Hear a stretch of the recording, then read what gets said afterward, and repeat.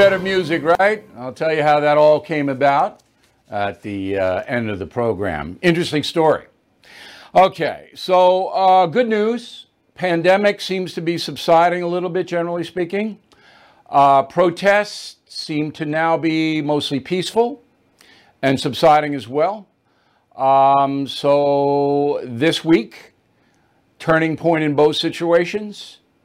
If the trend continues, we'll be a much stronger nation by a week from today. I'm going to give you a lot of information tonight. So again, we always ask if you are a person who discusses public events and the news, get a pen and paper. The stats I'm going to give you are in stone. As I said last week, we blew a chance as a country to come together and unite behind a terrible situation, the death of George Floyd. So almost everybody in the country, and surely all fair-minded people, so that we can't have this in a nation that is supposed to be just. It's as simple as that. You just can't have it. It really doesn't matter what color the man was. For a police officer to take his life by having a knee on his neck is absurd and unacceptable. Now, because it was an African-American man, the tension, and there is tension, there's no doubt about it, between law enforcement and the black community became the story. And that's okay, because we do need as a nation to put in place better policing to protect everybody at the same level.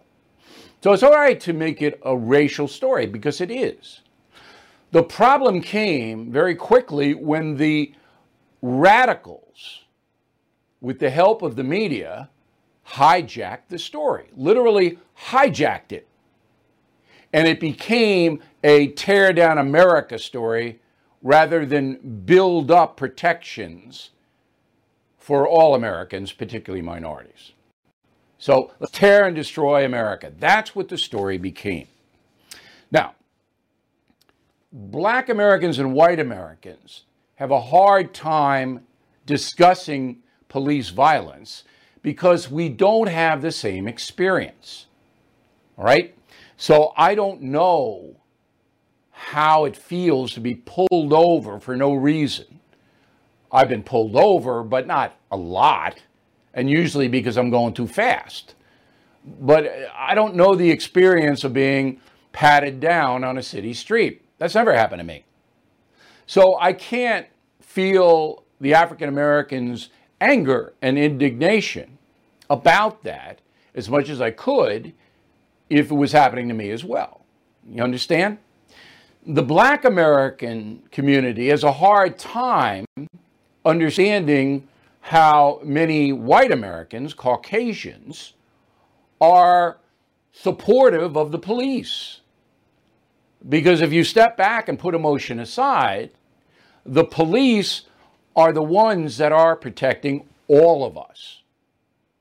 So if you have some police atrocities, you don't damn and throw out the whole police system. Of course, in Minneapolis, that's what we're trying to do. So black Americans have a hard time. Well, you're racist because you don't understand my point of view.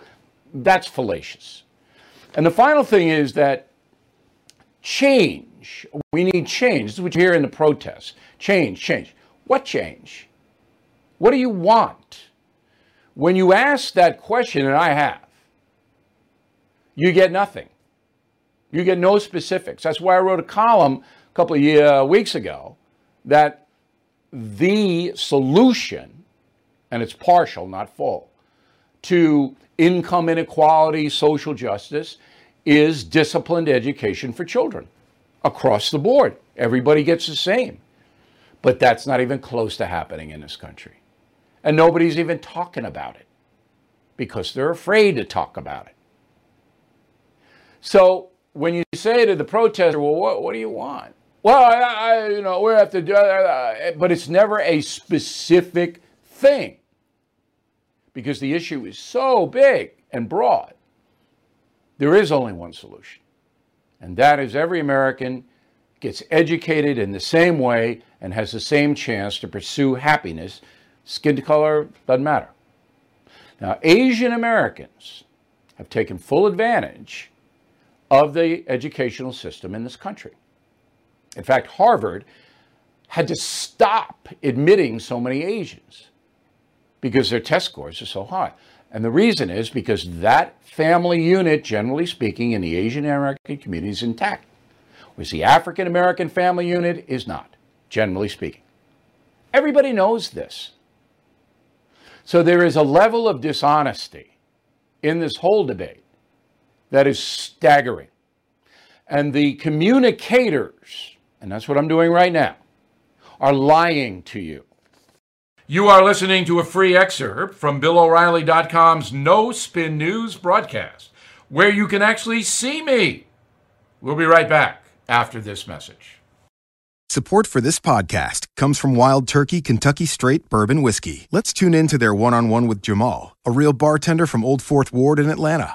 I'm making you an old-fashioned today with the Wild Turkey Bourbon 101. It just really stands up very well in a classic cocktail like the old-fashioned. It has that perfect boldness. Wild Turkey. Wild Turkey Distilling Company, Lawrenceburg, Kentucky. Copyright 2020, Campari American, New York, New York. Never compromise, drink responsibly.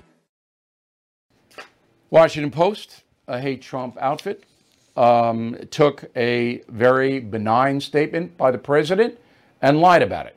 First, the president's statement. Go.